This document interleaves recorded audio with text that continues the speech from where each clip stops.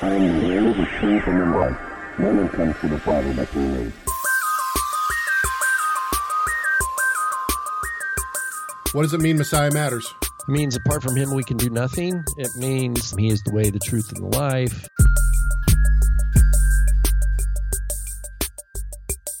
Yeshua is the only way of salvation. He is everything.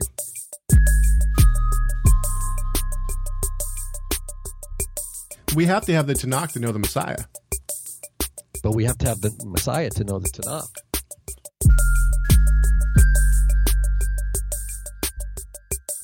Without Messiah, we have nothing. Basically, it's all about the Messiah.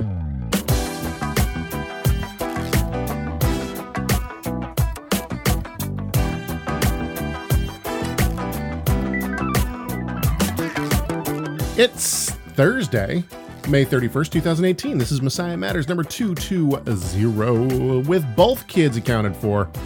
My name is Caleb Haig, and with me, planning yet another trip to the west side. We wonder why he left anyway. Rob Van Hoff. What up, Rob? How's it going, brother? Going well, going well. We actually have people tuned in, which is really actually interesting to me. We have people in the live feed already. And you know, I'm sorry. I have to apologize straight away. I know that the video is screwed up once again, on Rob's side. And I have located the problem. I've figured out the problem. I know why it's doing what it's doing. I just don't know how to fix it. So we're going to try. It was too late. I've isolated the problem right before we came on the air. And so within the next week, I'm going to try to fix the problem. And then all of the blinking that's going on Rob's side will hopefully be fixed. And we'll have it all figured out. And hopefully that'll, it'll be nice and clean. One thing that we did fix in the past week, we got rid of Rob's clipping. At least I think we did. I hope so. That'd be awesome.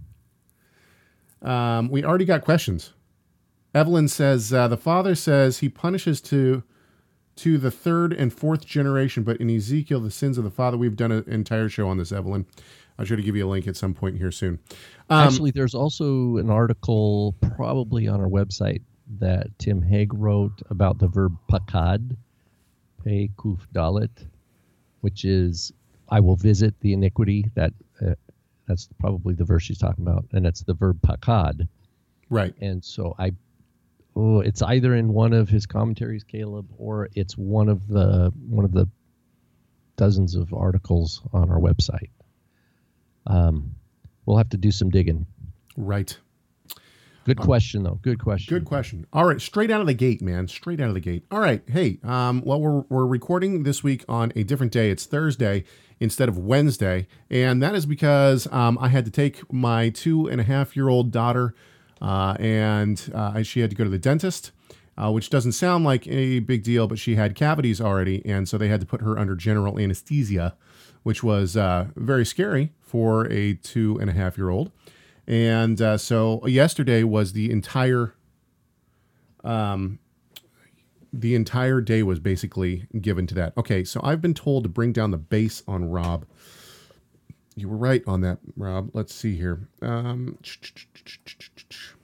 no, Caleb does not feed his daughter candy all day. No, I don't. That goes to Grandma. Oh. Did that help at all, Michael? Testing. When I brought down I took an equalizer off. If that didn't help, then I have a different thing I can do. Yeah, I need more control over Rob's audio. So, anyway, okay. While we wait for the control room to catch up, that helped. Okay, good. Okay, let's say this real quick. Messiah Matters is brought to you by TorahResource.com.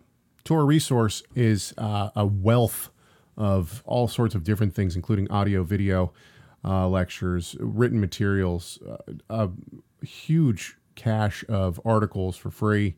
The list goes on and on and on. And so we would encourage everyone to go to TorahResource.com and look around and sign up for the Torah Resource mailing list, if you're not already signed up, that we have great deals every single week that we send out. And we're actually putting together more written material to send out to our mailing list totally free.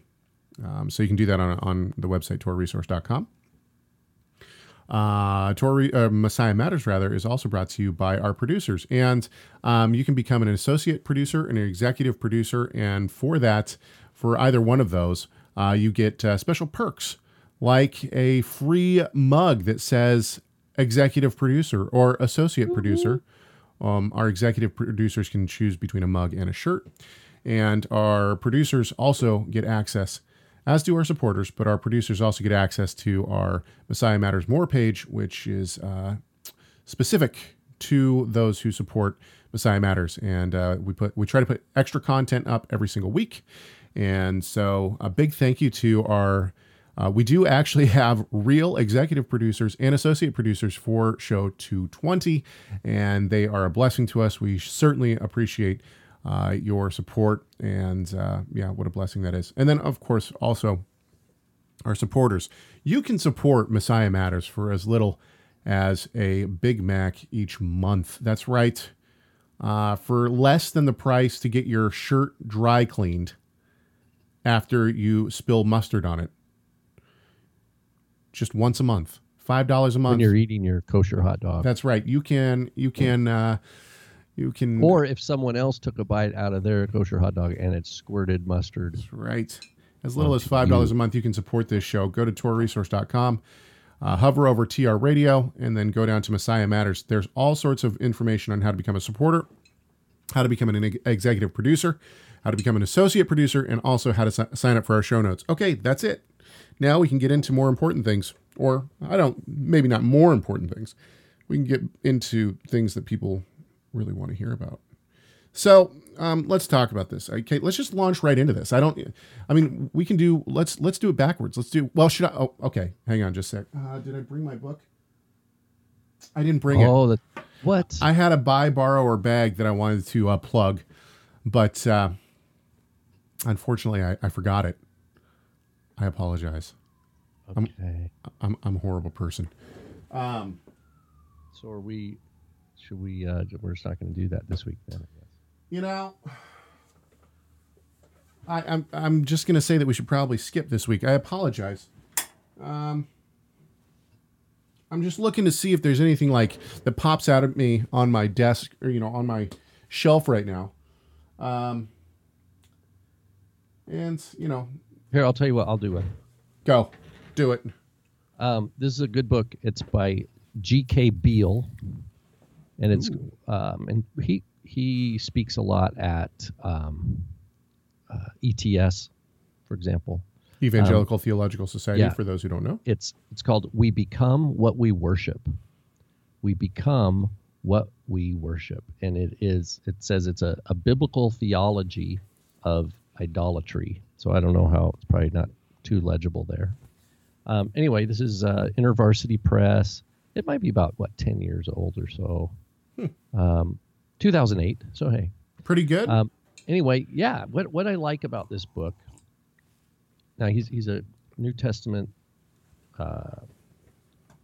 He is the Kenneth T. Wessner Professor of New Testament at Wheaton College in Wheaton, Illinois. Real rock solid scholar. Bruce Walke's got a plug on the back of this. Thomas Schreiner. What he does, he looks at the Torah and the prophets talking about idolatry, and how one of the key things that sticks out to me is in Isaiah 6, for example. Remember Isaiah? He says, "Go to the people. They have eyes, but they do not see. They have ears, but do not hear." And Yeshua quotes that too when Yeshua talks about teaches the parable of the sower. Right. And what Beale's basic argument is they become like what they worship. They become like dumb idols that are made of wood and stone, that have eyes but do not see, they have ears but do not hear. Whereas when we worship the true and living God in the new resurrection life that we have in Yeshua, we become alive. just like the living God is alive. Eyes get stopped, the ears get unstopped, right? Yep. And we become, we actually reflect God's image in the way that God designed from creation, and that through what Yeshua did on our behalf to restore us to that full image of what it means to be made in God's image. So I would say either buy or borrow. So, I was thinking about our buy, borrow, or bag. Thank you for that, by the way. I was thinking about our segment, buy, borrow, or bag. Here's the problem with the books that I read. They're all bag. No, they're all buys, in my opinion, but they're only buys if you're studying a very specific and very focused study. Nobody that's listening to this show, I would think, is going to want, I can pick a number of these. Who's going to want, exclusion and judgment in fellowship meals? That's a very, very specific, and I think this is a dynamite book, even though I disagree with him. But, Well, for those who are leaders in communities, those, even books like that might be a little bit of a stretch because of the topic, might not be something they're absolutely interested in. The notion of groups and trying to be a shepherd, right, faithful shepherd by God's grace over a small flock, and understanding the dynamics of everybody's different. What does it mean to, how, obviously the ideal is to include people, but when is it time to say, sorry, I think longer here. The problem is that for me, my studies are in Eucharistic studies. So you really have to be into Eucharistic studies to like the books. That it won't be long, and I'll be out of books that are mainstream, scholarly. We have another good question here in the chat room. Let me expand. This goes from, this is from Truth Hurts, and they say, I'm seeing so many Torah-keeping believers, even some teachers that don't believe they are Christian, because in their mind, Christians are lawless and don't follow the true Messiah. Can you clarify? We've talked a lot about this in the past couple of weeks. You can't use, it's the identity politics thing. You can't just say, give the label of a group of people and then say all those group of people, do exactly this same thing. I totally agree. But for me, the idea that we're not Christians is ridiculous. If the first followers of the Messiah, that is the apostles and those in the in the book of Acts, are being called Christians. Now, granted, it was a bad thing that they were being called. It was like a down, but they accept it. Well, it seems that, of course, we don't know for sure because we don't have much evidence. I think it only occurs twice in the apostolic writings. But yeah, it seems that it was Romans, outsiders, calling them that, had identified it. They thought this group is unique, and they gave them a name. But granted. But the idea, if you're Christian, which we are, but if you're an average evangelical Christian and somebody says, "Oh, are you a Christian?" What do you have to do? You don't just say, "Yeah, I'm a Christian," and then let it go. You clarify, right? Yes, I am I'm a non-denominational, or I'm a Baptist, not believing in infant baptism, you clarify. That's something that we have to do no matter what label we want to use. So the idea that we as Messianics or Hebrew rooters or whatever you want to say aren't Christians is total nonsense. And actually, in our show notes from, I think 2 or 3 weeks ago, we talked about a video that my buddy David Wilbur, he did, on this topic. He got a lot of pushback for it. There were some really upset people. And so I even said in our show notes, tell us what you think about this. Shoot us an email. Of course, no one did, but I think that the idea that we're not Christian is ridiculous. Okay, let's get into a more structured discussion here. Now, last week, What does that mean? good question. Last week we discussed a ministry that is predominantly in Israel. They are an outreach ministry towards Jewish people, trying to bring, pardon me, trying to bring religious Jews, non-believing religious Jews, to faith in Jesus Christ or Yeshua the Messiah. They made a very public statement. They put it out on their Facebook page. They put it out also on their website, and they've written a book on this subject. And so we're not mentioning the name of the ministry nor the person who wrote this for multiple reasons, but I don't think it's necessary. I don't think it's necessary to try to out. They've done it to themselves. So, I'm sure that if somebody really wanted to try to track down this information, they possibly could. This person gave 10 reasons, and the name of basically the name of this person's article was, "Are we under the Sinai Law?" And so this person gave 10 bullet points on why they think we are not under the Sinai Law. Now, in and of itself, I think that this is a straw man title. It's a straw man title in and of itself. And the reason why is because, okay, are you including circumcision into that? That's not the Sinai covenant. That's the Abrahamic covenant. And I'm sure that they're, right. Even Yeshua says that in John. He says not that it's from Moses, but it's from the fathers. Right. Yeah, that's right. So, I mean, even the name of it in and of itself, and to be honest, Shabbat, technically, Shabbat is from creation, but even if you set that aside, he gave them Shabbat in the wilderness before Sinai. Right. He gave them Shabbat and manna, 2 gifts, right at the start there. Rob and I were talking about this, and once again, I don't want to mention who the person is who wrote this, but they are going to a very prestigious seminary and getting a doctorate right now in biblical studies from good teachers. So, and this person speaks fluent Hebrew, not biblical Hebrew that we know of, but probably is getting well trained in that as well. And one of the things that I was commenting to Rob is it's unfortunate. We personally know some of this person's teachers, and have discussions with them on at least a yearly basis, if not more frequently than that. And we certainly disagree with them. They're considered at the top of their field in scholarship. And so we have conversations with them, obviously because we disagree with them. But the points that are being laid out here are really just standard. I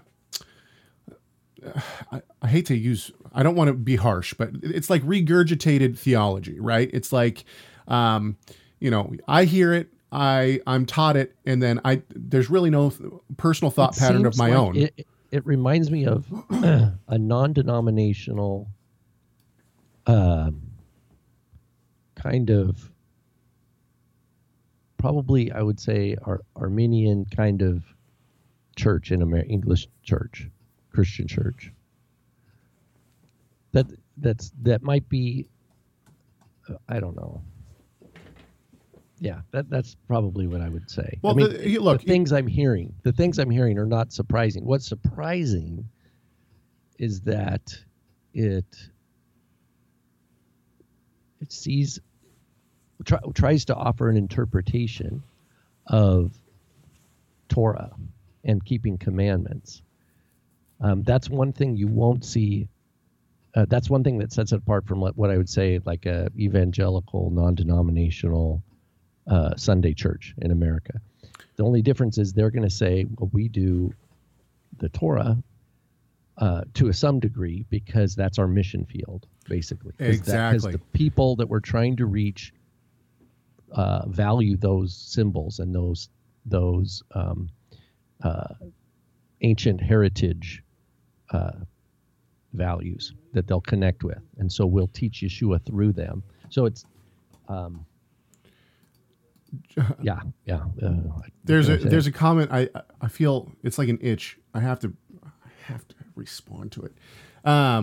Somebody's saying that Christianity did not start until the 4th century in the chat room. I totally and completely reject that. That's simply not true. Christianity started at the end of the 1st century into the 2nd century. John was still alive. Polycarp. Now, wait. So if you want to say 4th century for a institutionalized top-down power hierarchy structure with political power and money, yeah.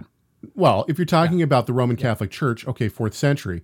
Christianity in Rome, even before the Catholic Church, with Polycarp, Eusebius, and the others. They had bishops. Now, it's not like bishops like we think of today, but there was a structure of community, a Gentile church that was not only ruling other Christian establishments throughout the Asia Minor, Ephesus, Galatia, and whatnot, and even pulling rank over the Jerusalem church, right? But they were predominantly, if not fully, Gentile, and were certainly the Christian church by that time. And in my research, one of the things that I've had to kind of relent on is the fact that, I want to place the formation of the Gentile Christian church sometime in the later 2nd century. It's impossible. The Gentile Christian church really begins to be formed at the end of the 1st century after the temple has fallen, and is basically becoming established by the beginning of the 2nd century. And by 150 to 200, it's not only well established, but they have started strongly replacing things within the Jewish Christian church. Anyway, okay, I'm sorry, that's totally off topic, and I apologize. But I understand the person's, and the person says, was not new religion illegal? Yes, it was. New religion was illegal, and this is why you have the parting of the ways. Fiscus Judaicus didn't. Yeah, this is a whole different conversation. I'm sorry. Okay, let's get back to the topic at hand. Okay, so basically, this is back to the person who wrote this. One of the things that I find egregious about this person's approach is it's almost like they're trying to trick the Jews. That's almost what it feels like, and I think that's how the Jews feel. Oh, we'll celebrate the Sabbath on Saturday, even though we think it doesn't really matter. We'll keep a kosher diet, even though it doesn't matter. We'll keep the festivals. Actually, I don't think they keep a kosher diet because they make Actually, that's the one that we're going to hit here. But the point is that if you're just keeping the Torah simply as an evangelical tool, I mean, come on. Look, here's what we have to say about the gospel. The gospel is powerful. Now, I might think that the gospel, you might say that the gospel is XYZ, and I might say that it's close. We have some of the same basic structures of the gospel, right? Now, I know this gets into ideas of, Paul says if anyone comes preaching a different gospel. But if the gospel that you're preaching is you're free from the law, that's not really the gospel, right? The gospel is in your seed all the nations of the earth shall be blessed. And I think that this group that's actually what they're preaching. After you pull away all of this, kind of political thing that they're doing here, their gospel is the same. The gospel is in your seed all the nations of the earth will be blessed. And I think they'd admit to that.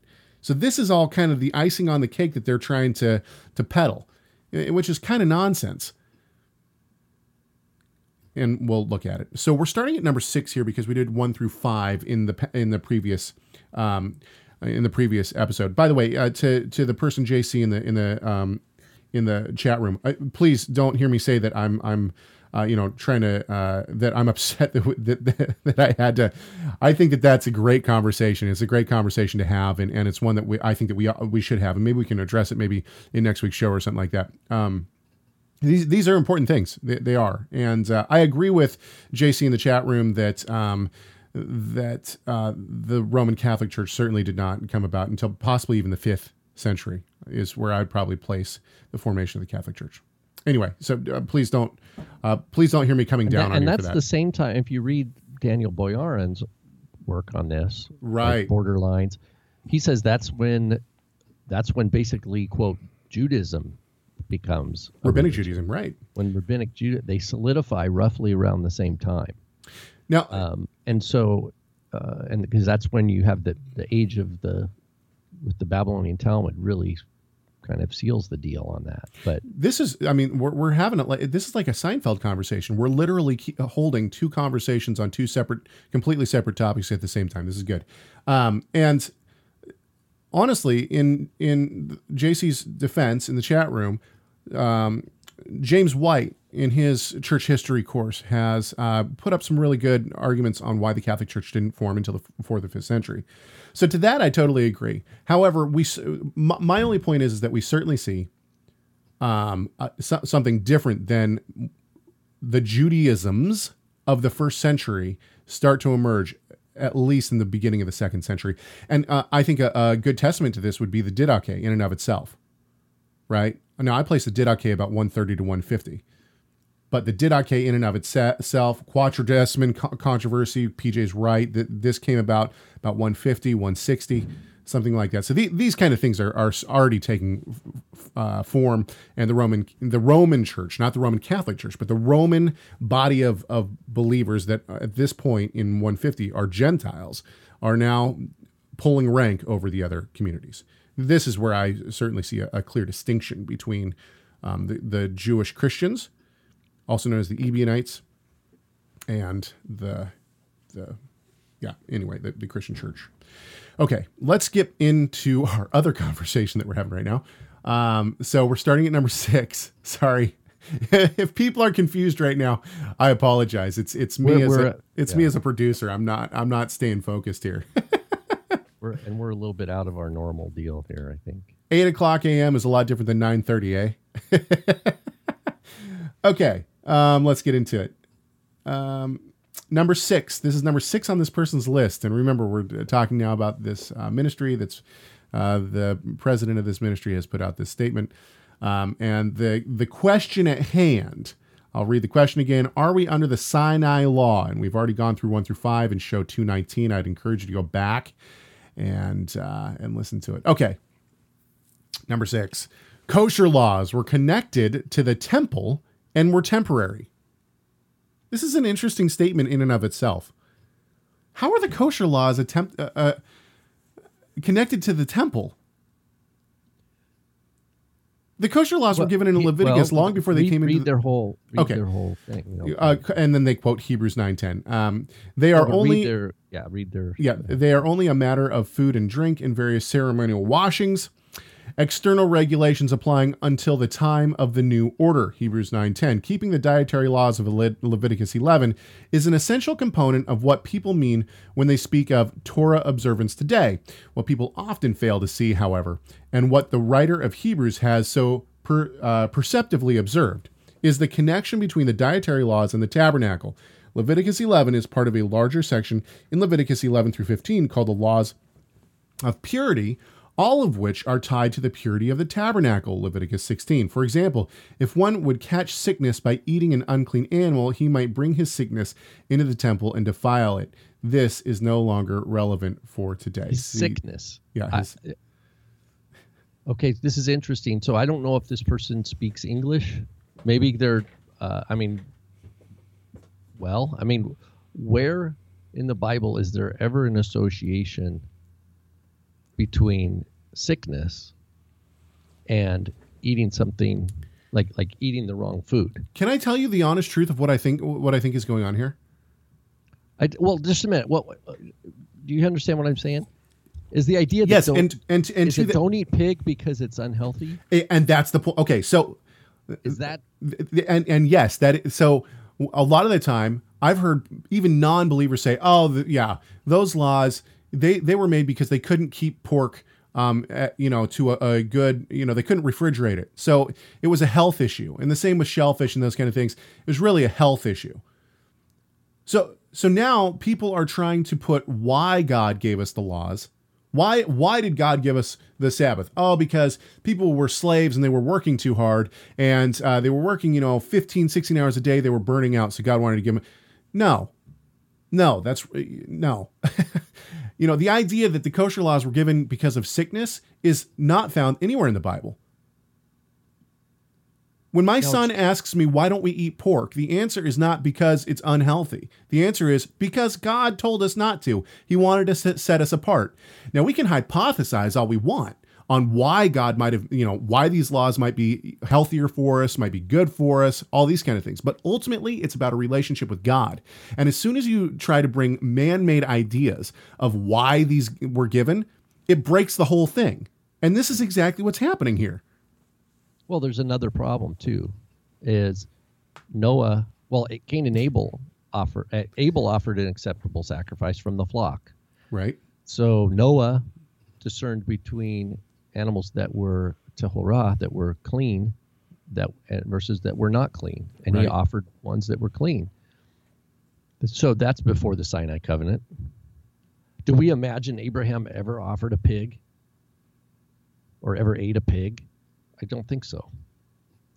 Not only that, if the dietary laws are based on an operating priesthood, right, with the idea that if the temple's destroyed, then dietary laws are done away, then Daniel in the Babylonian captivity, there was no temple, there was no priesthood in Jerusalem. There was no Kohanim or Levites offering sacrifices in Jerusalem. Yet Daniel opened his window toward Jerusalem and prayed. And not only that, he refrained from eating the king's food. He ate only vegetables and water so as not to be defiled. Well, didn't anybody bother telling Daniel that was no way to honor God, because he was actually putting himself under some kind of curse? Because didn't he realize that there was no reason to do that? No, these people, whoever thought this, I hope the PhD helps. I don't know. It's like in just terms of like, come on, let's read the scriptures. This is not, you don't even need to read the original languages. You just need to read the Bible to see, oh, wait a minute. Maybe that's not right. So, Joseph in the chat room says, for Robert Caleb, what is the meaning of unclean in kosher terms? Well, kosher, we should say kosher is not an emic biblical term, right? It's not. We're not going to look up the word kosher. This person's question speaks more to unclean.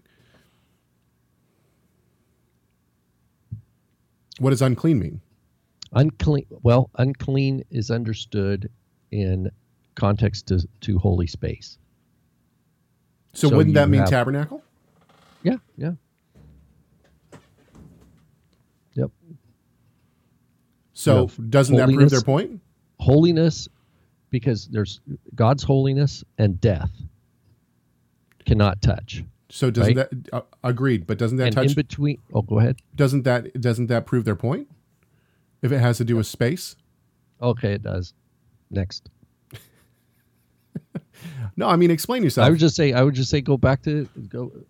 It must have to do with something other than the Levitical priesthood, right? Because otherwise, Abel. How come Abel had an offering that was accepted? I mean, we just talked about it.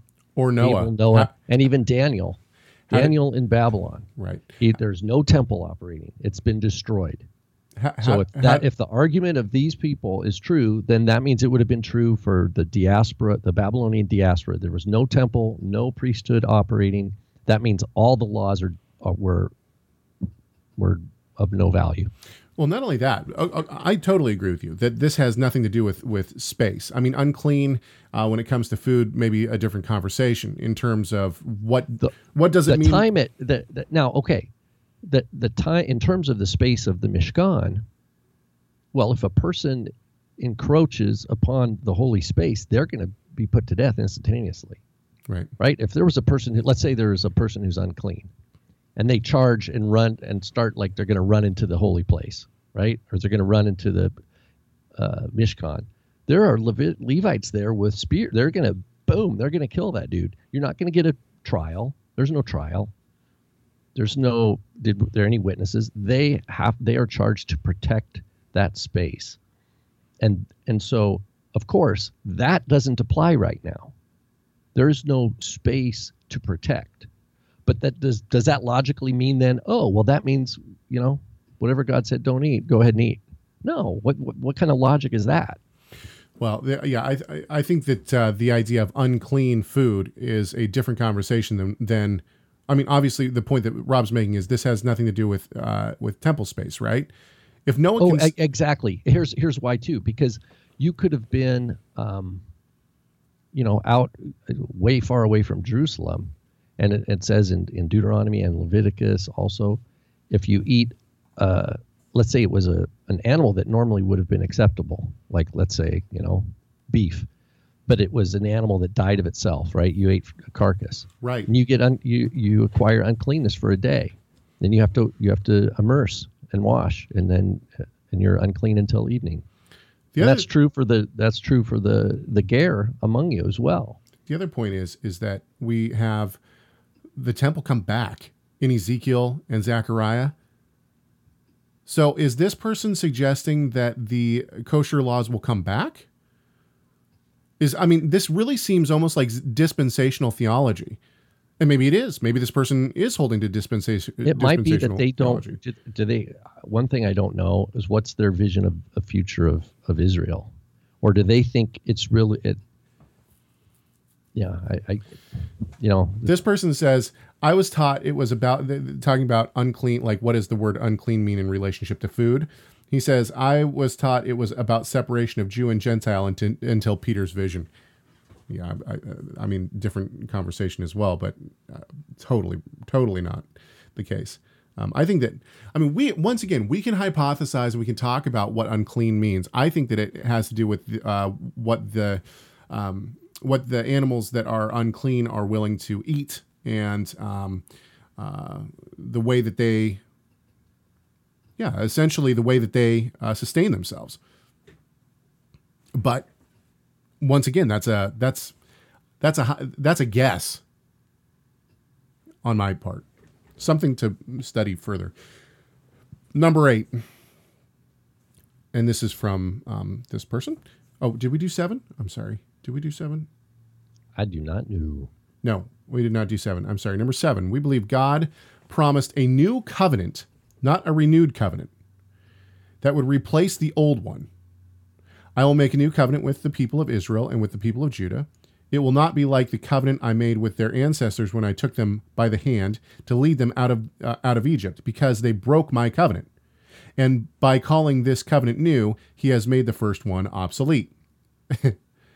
We believe that even prophet Ezekiel's temple prophesies and the end of the Sinai covenant, as his description of a future temple contradicts the temple of the Torah. There's just so much wrong with this. First of all, he quotes Hebrews 8:13, but leaves the term covenant in, right? Yeah, covenant's not there. We talked about this a couple weeks ago, but right. So covenant's not there, and not only that, but the exegesis here is just really poor. What's the point of the new covenant? And we've talked about this a lot too. And so, I'm sorry to our regular listeners. We have a good showing. I can't believe, maybe we should change our time to Thursday. We have, what's the difference between the new covenant and the old covenant? The Torah, which is given at Sinai, is still the central part of it. I will put my Torah on their heart. The difference is that in Deuteronomy, he says, put my Torah on your heart. And they break it. And with the new covenant, God puts it on our heart and we keep it. The Torah is still the central aspect of the new covenant. It doesn't change. Right. And this person obviously doesn't read Greek. This goes back to, in a way, this comes full circle back to Dr. Beale's book, We Become What We Worship.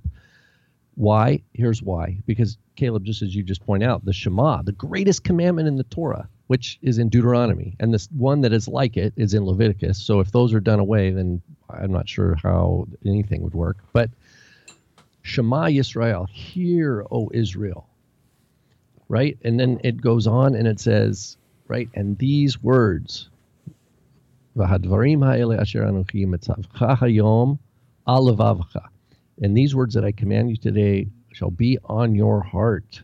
right? Okay, so hear, listen, right? And they will be on your heart. Well, what happens?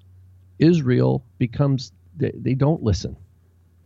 The whole story of the Tanakh is like everything falling apart because the vast majority of God's people are basically idolaters. They're becoming deaf. Why are they becoming deaf? Because they're being like the dumb idols that they make.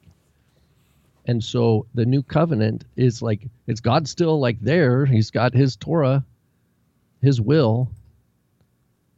And so he's like, I'm going to take out the heart of stone, that idolatrous stone that can't see or hear, and I'm going to give them a heart of flesh, a heart of a human, a real human, real humanity, as in the image that I created. I'm going to give them my spirit, and they're going to walk in my ways. And that's how it's written in Ezekiel. I will give them a new spirit. Here it says, I will put my Torah in their hearts. I will write it on their hearts. So this group wants to say, oh, it's not the same Torah. It's a different Torah. It's a different Torah. God changed things. But our view is that no, what's changed is us. We're what's changed. Right. We're what's changed. Why? Because if you're in Messiah Yeshua, that means when he died for you, you died with him. Your old man died. And the sin and the wages of that sin were paid. And by his grace, he has shared his ruach with you, like Paul says in Galatians, that he has God has sent the spirit of his son in your hearts, whereby you cry, Abba, Father. Until you have the spirit of Messiah in your heart, you could say Abba, Father all you want, but it's not the cry of a new heart, of the new of the new creation heart. You know, we were talking, if I may, we were talking about this, we're reading in Galatians right now in our second year Greek class. Awesome. It's awesome because we want to read a lot, and so we get in such great discussions. So we're reading Galatians in Greek. But the other night, I had a little bit of a footnote that I wanted to share. And I would encourage anybody to, you can do this in English. You don't need to look at the Greek. But get the Gospel of Luke. You can use one of your Bible software packages, and just look at the word Abraham, how Luke, in the Gospel of Luke, talks about Abraham. And this is important. I know this is a little bit of a rabbit trail, Caleb, but what we'll see here is how John the Baptist says, and we see this in Matthew also, when the scribes, remember the Pharisees are coming out to him in the wilderness, and he says, don't say to yourself, we have Abraham as our father. God's able to raise up children to Abraham even from these stones. And then we hear of a woman who has a withered hand, and Yeshua heals her on the Shabbat, and he calls her a daughter of Abraham. She's a daughter of Abraham, and she believed, right? She had faith. And then later we hear of Zacchaeus, who Yeshua says, I'm coming to your house. The little song, right? And Zacchaeus basically says, whoever I've wronged, I will repay fully according to the Torah. And what does Yeshua say? Salvation's come to this house. He is a son of Abraham. Right. So Yeshua, we have a son of Abraham. We have a daughter of Abraham in the Gospel of Luke. We have people who John the Baptist says, don't call yourselves, don't just say we have Abraham as our father. But here's the kicker. The kicker is the rich man and Lazarus. Because the rich man and Lazarus is a parable that Yeshua tells of the man that ignores Lazarus. He's with all his wealth. He won't even give him breadcrumbs. He ends up in torment, and he cries out, Father Abraham, Father Abraham. And Abraham's like, can't help you, dude. Father Abraham. So what's the deal? Why not? If we have a daughter of Abraham, we have a son of Abraham, and then we have a person crying out, Abba Abraham. The point is this. The point is it has to be new creation heart that is doing the calling out. And that only happens by what the Jeremiah describes as Brit Chadashah.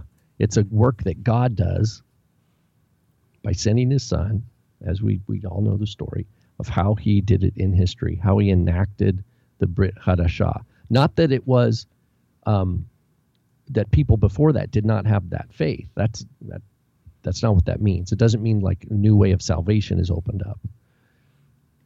But it is the work of another way that it's described in Deuteronomy is the circumcision of the heart. Circumcision of the heart. You could be physically circumcised, but if you're not circumcised in your heart, it's not going to do you any good. Paul says in Romans 2, you might as well be, it's just as if you're uncircumcised. If you're physically circumcised, but you're breaking the commandments, it's as if you're uncircumcised. Your circumcision isn't going to benefit you at all. You know what? That was a big long footnote. Go ahead. No, that's good. Actually, the thing is that my father talked about this in one of our Messiah Matters More videos on how Abraham had the Holy Spirit and how the new covenant was, enacted with, basically Abraham had that as well. Was part of the new covenant as well.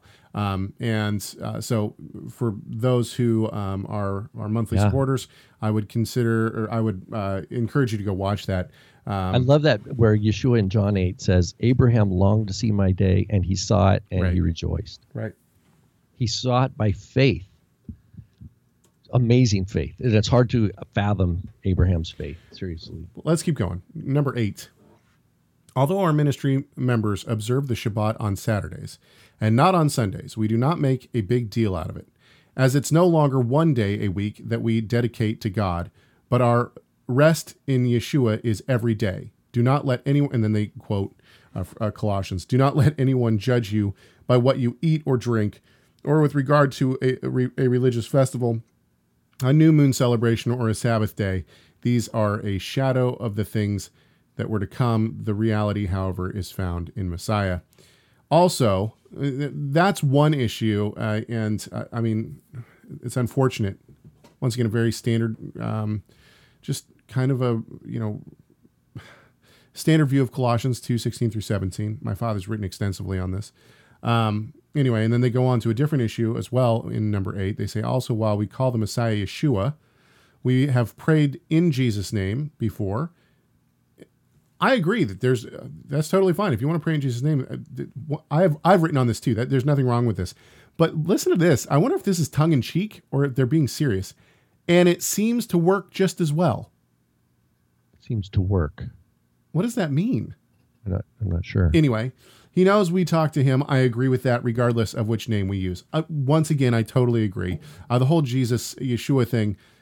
If you are comfortable using the name Jesus, by all means, it's the same name as Yeshua. It's just in English. If you speak Spanish and you like Jesus, great. This is a ridiculous. This is a sacred name issue that has popped up in the Messianic and Hebrew roots movement, which is totally nonsense. But the idea that God says that there's a day that will be a sign and a covenant forever, and all of a sudden we can just change it. Or that Paul the idea that Paul had the authority to change God's covenant in Colossians 2:16 through 17, we don't see this anywhere either. That some guy... Again, the issue is not it's the Shabbat, it's that you're not doing... People trying to control you and telling you you're not doing it correctly, right? You need to do it according to our halakha, right? It's politics. It's religion politics. Agreed. But it's inter-Jewish type of politics that's spilling over and confusing Gentiles. That's what's happening. It's not. Again, we talked about this. What are our options? Our options, for a first century Gentile who is born again, do I just keep the pagan calendar of my local village and keep doing, and just like. Or do I, I'm just going to worship the God of Israel, but I'm still going to eat, this food offered to idols locally here and participate in all these things? No, I have to disassociate with those things. The chat room makes a good point. This person says, Evelyn actually says, then I should treat my anniversary as a common everyday event. In other words, I love my wife, and I find love in my wife every single day. But I can guarantee you, when July 10th comes along, if there's not a bouquet of flowers at least and something else, I'm in trouble. Right?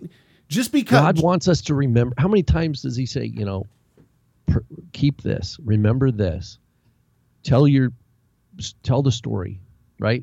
again and again and again. Rehearse the story. Know the story. Remember that you were a slave in Egypt. That's part of the commandment on Shabbat, remember? Right. Is that you will remember that you were a slave. Well, why is that important? Because the history, why is it important to remember you're a slave and that God brought us out from there? Because that's Abrahamic covenant. Right. He told Abraham, your children are going to go. He doesn't tell them it's Egypt, but they're going to be slaves, and I'm going to bring them out. That is Abrahamic covenant in the Shabbat command. The memory of God's redemption is in real time in history. Right. And it builds. God doesn't just throw one thing away and start something new. If that was the way God was, how would anybody ever be secure? Maybe that's why they're not secure in like salvation, because it's like, God, who knows? Maybe God will change his mind and make a new covenant. He'll come away and say, that didn't work.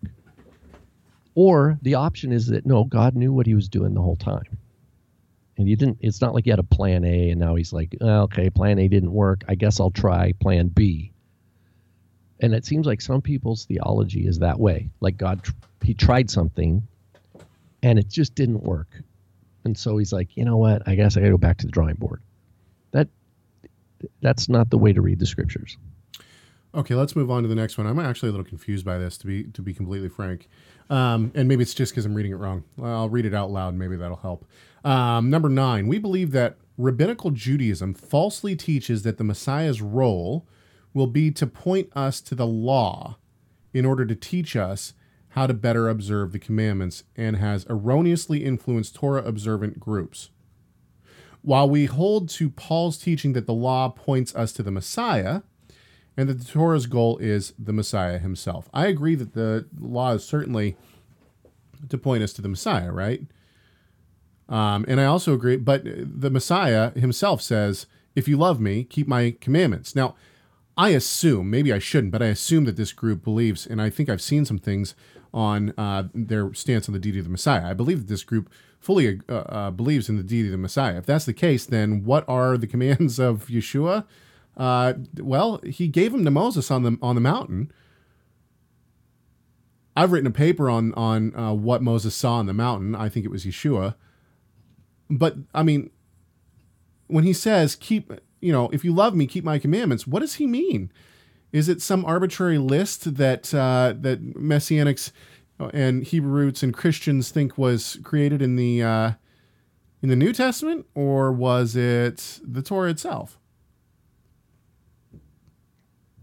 I mean, I think when he says, my father is written on this too, Tim Hegg is written on this too. When he says in Matthew 5:17, truly, truly, I say unto you, until heaven and earth passes away, not the smallest letter or stroke will pass away from the law until all is accomplished. Therefore, anyone who annuls one of the least of these commandments and so teaches others shall be called least in the kingdom of heaven. But whoever keeps and teaches them shall be called great in the kingdom of heaven. Okay. Now, it seems like Yeshua is upholding these as commandments. So when he now says, if you love me, keep my commandments, wouldn't this include? No, I think they're going to say that it's a different set of commandments. I mean, that's what they're going to say, that Jesus gave different commandments. Once again, you're going to get this from the very last bullet. The very last bullet. Okay. Explains why. Okay, but here's the point. We've asked Torah Resources as a whole has put out the question to these sorts of groups. What's the list? If it's not Torah, what's the list of commandments that you think that we should be keeping? And we've had I saw someone, it's a long time ago, but they counted like all the commandments in the quote New Testament, and there's like 1,000 maybe, I think. I don't know. There's a lot. But yeah, what are the lists? Well, some are going to say there's lists for Gentiles and there's lists for Jews, and they're separate. Of course, right, and we've gotten, but once again, even those lists have not been fully put out. We've had people say, well, it's the moral law needs to be kept. We've had people try to put forward the Didache, which is ridiculous. Well, I would say, is it important? Does the Shema apply to a Gentile believer? Right. Hear, O Israel. Love God with all your heart, soul, strength. I would think so. Right. Well, that command's for Israel. It says Shema Yisrael. Right. Huh. So if it applies to me, am I like, well, wait a minute, it doesn't apply to me because he's not talking to me? Is that a little thought that comes up that blocks that word? Oh, not for me. Don't love God with all my heart, soul, and strength. Or the second, love your neighbors yourself. That's right in the core of Leviticus. Wait a minute. Why would it come? What's interesting about, and okay, so maybe we should expand a little bit on this. When we say, okay, what are the lists? And Rob already alluded to the fact that some of these groups will say, well, there's different lists for Jews than there is for Gentiles. Okay, so what are the lists? A lot of the time people will say things like, oh, the Sabbath, oh, the festivals.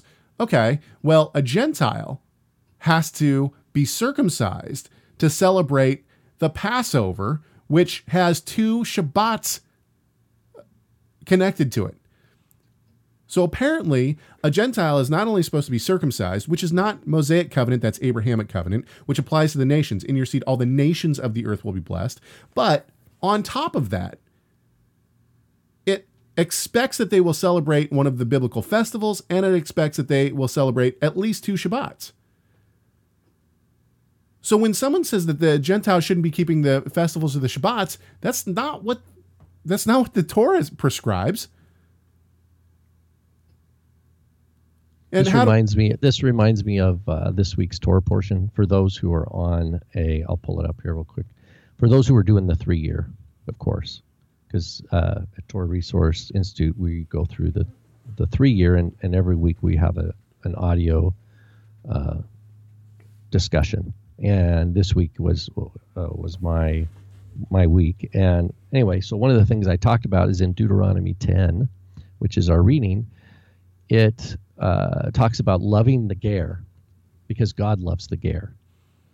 So specifically, I'm in Deuteronomy 10, and now this is all about, in the context, circumcise the foreskin of your heart, he says.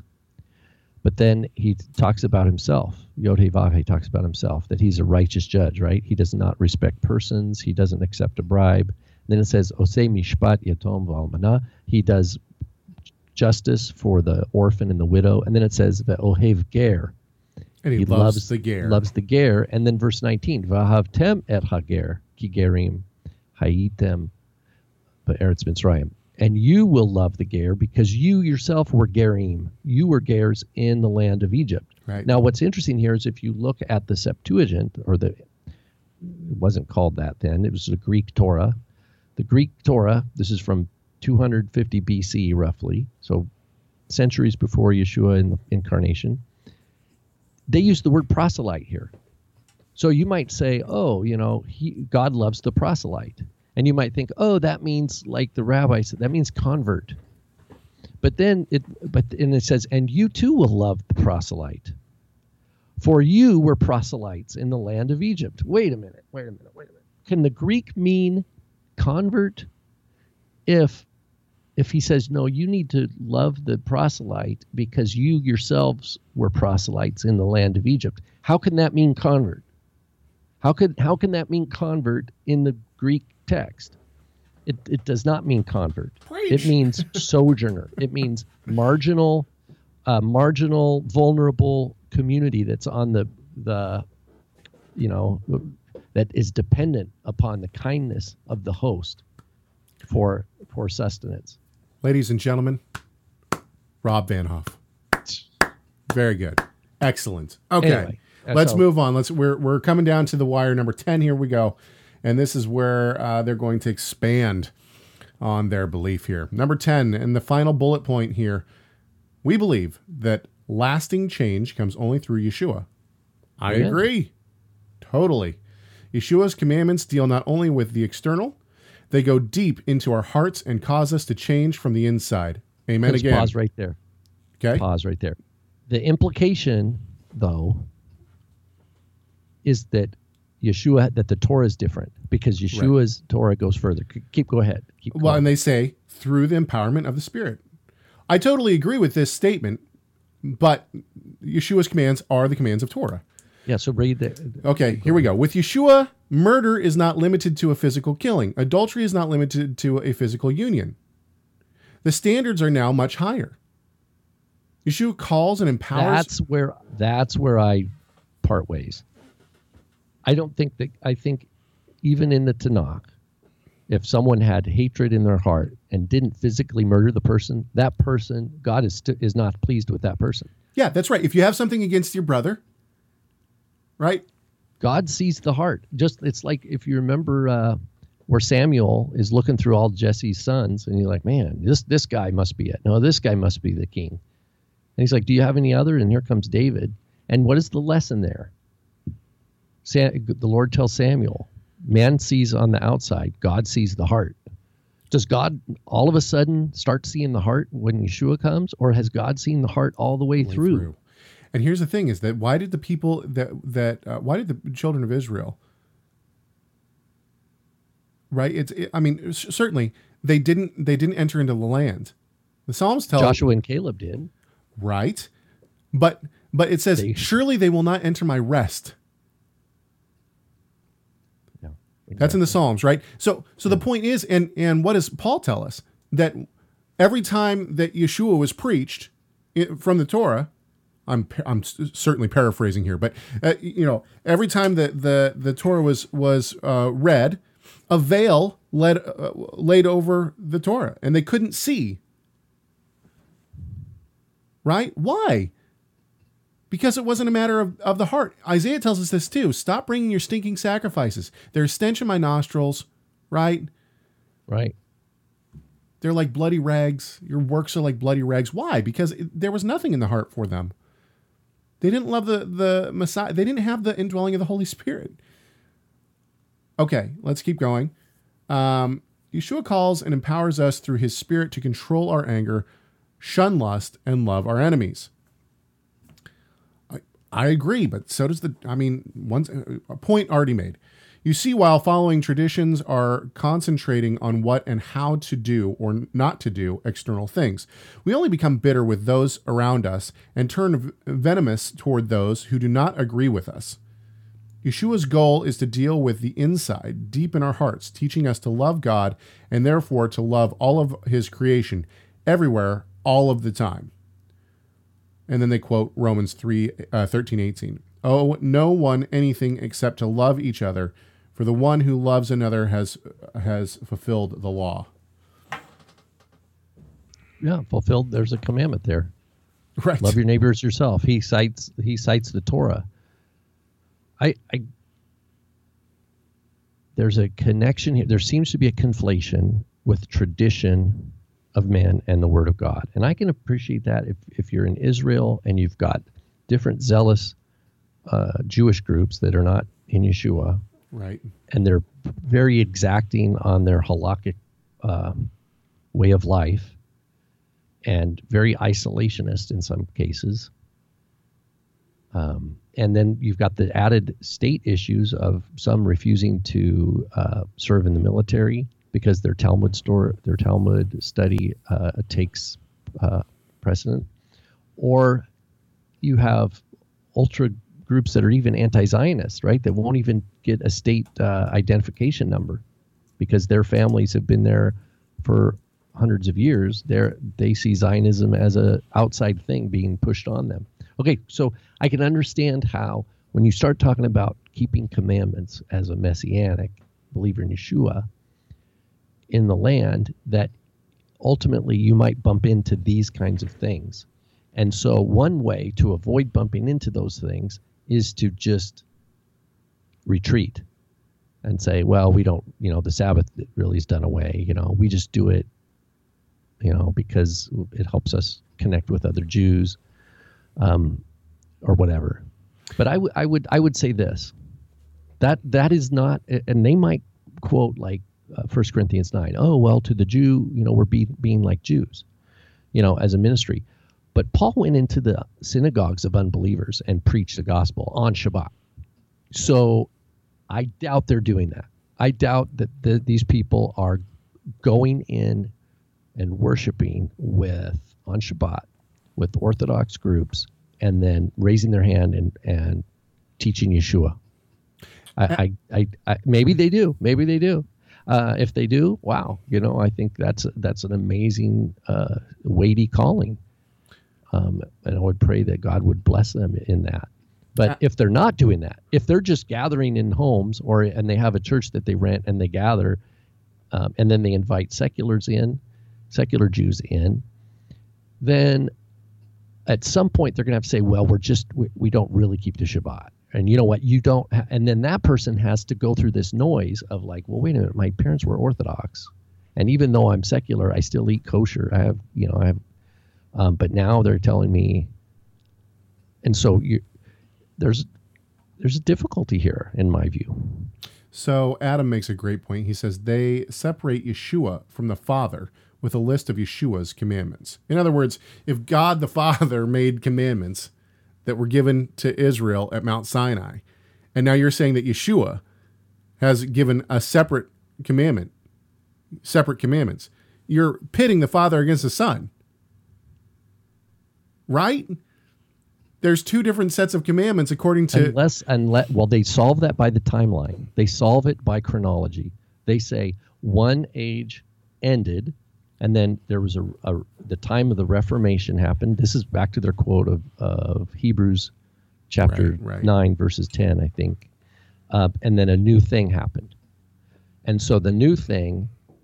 But here's another place why that doesn't work, is because why would there be an ongoing curse of the Torah on anybody? Why is there even a problem of sin? Paul says, the wrath of God is revealed from heaven upon all ungodliness of men. Right. What does that mean? How is the wrath of God being revealed from heaven? Where did the wrath of God come from heaven? It's where God gave the Torah from heaven, and it's the curse of the Torah is on the world because all have sinned, and God is just to have wrath and bring wrath. And so if that's done away, then it's a difficult thing. Why is, I don't know. I don't understand the logic fully.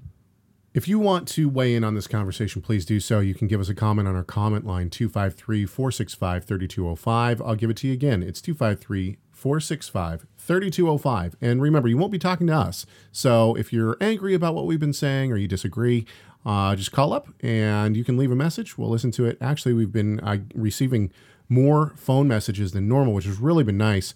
And we're going to actually be using some of them in the upcoming show. You can also send us emails. chegg, it's CHEGG at TorahResource.com. chegg at TorahResource.com. We certainly do appreciate everyone who goes and sends us emails and sends us, gives us phone messages and those kind of things. This show is actually built on the comments and the articles that you guys send us and those kind of things. And if we don't respond to something that you've asked or whatnot, you can either ask it again or you can assume that we do get a lot of messages, and we're not trying to neglect anyone by any stretch of the imagination. So we hope that this conversation has helped in multiple ways. Obviously, we hope ultimately that it's helping benefit you in apologetics and your study of the Word. And that's really one of our goals. Another one of our goals is to do one thing: glorify our great God and Savior, Yeshua, the Messiah. Why? Because the Messiah matters.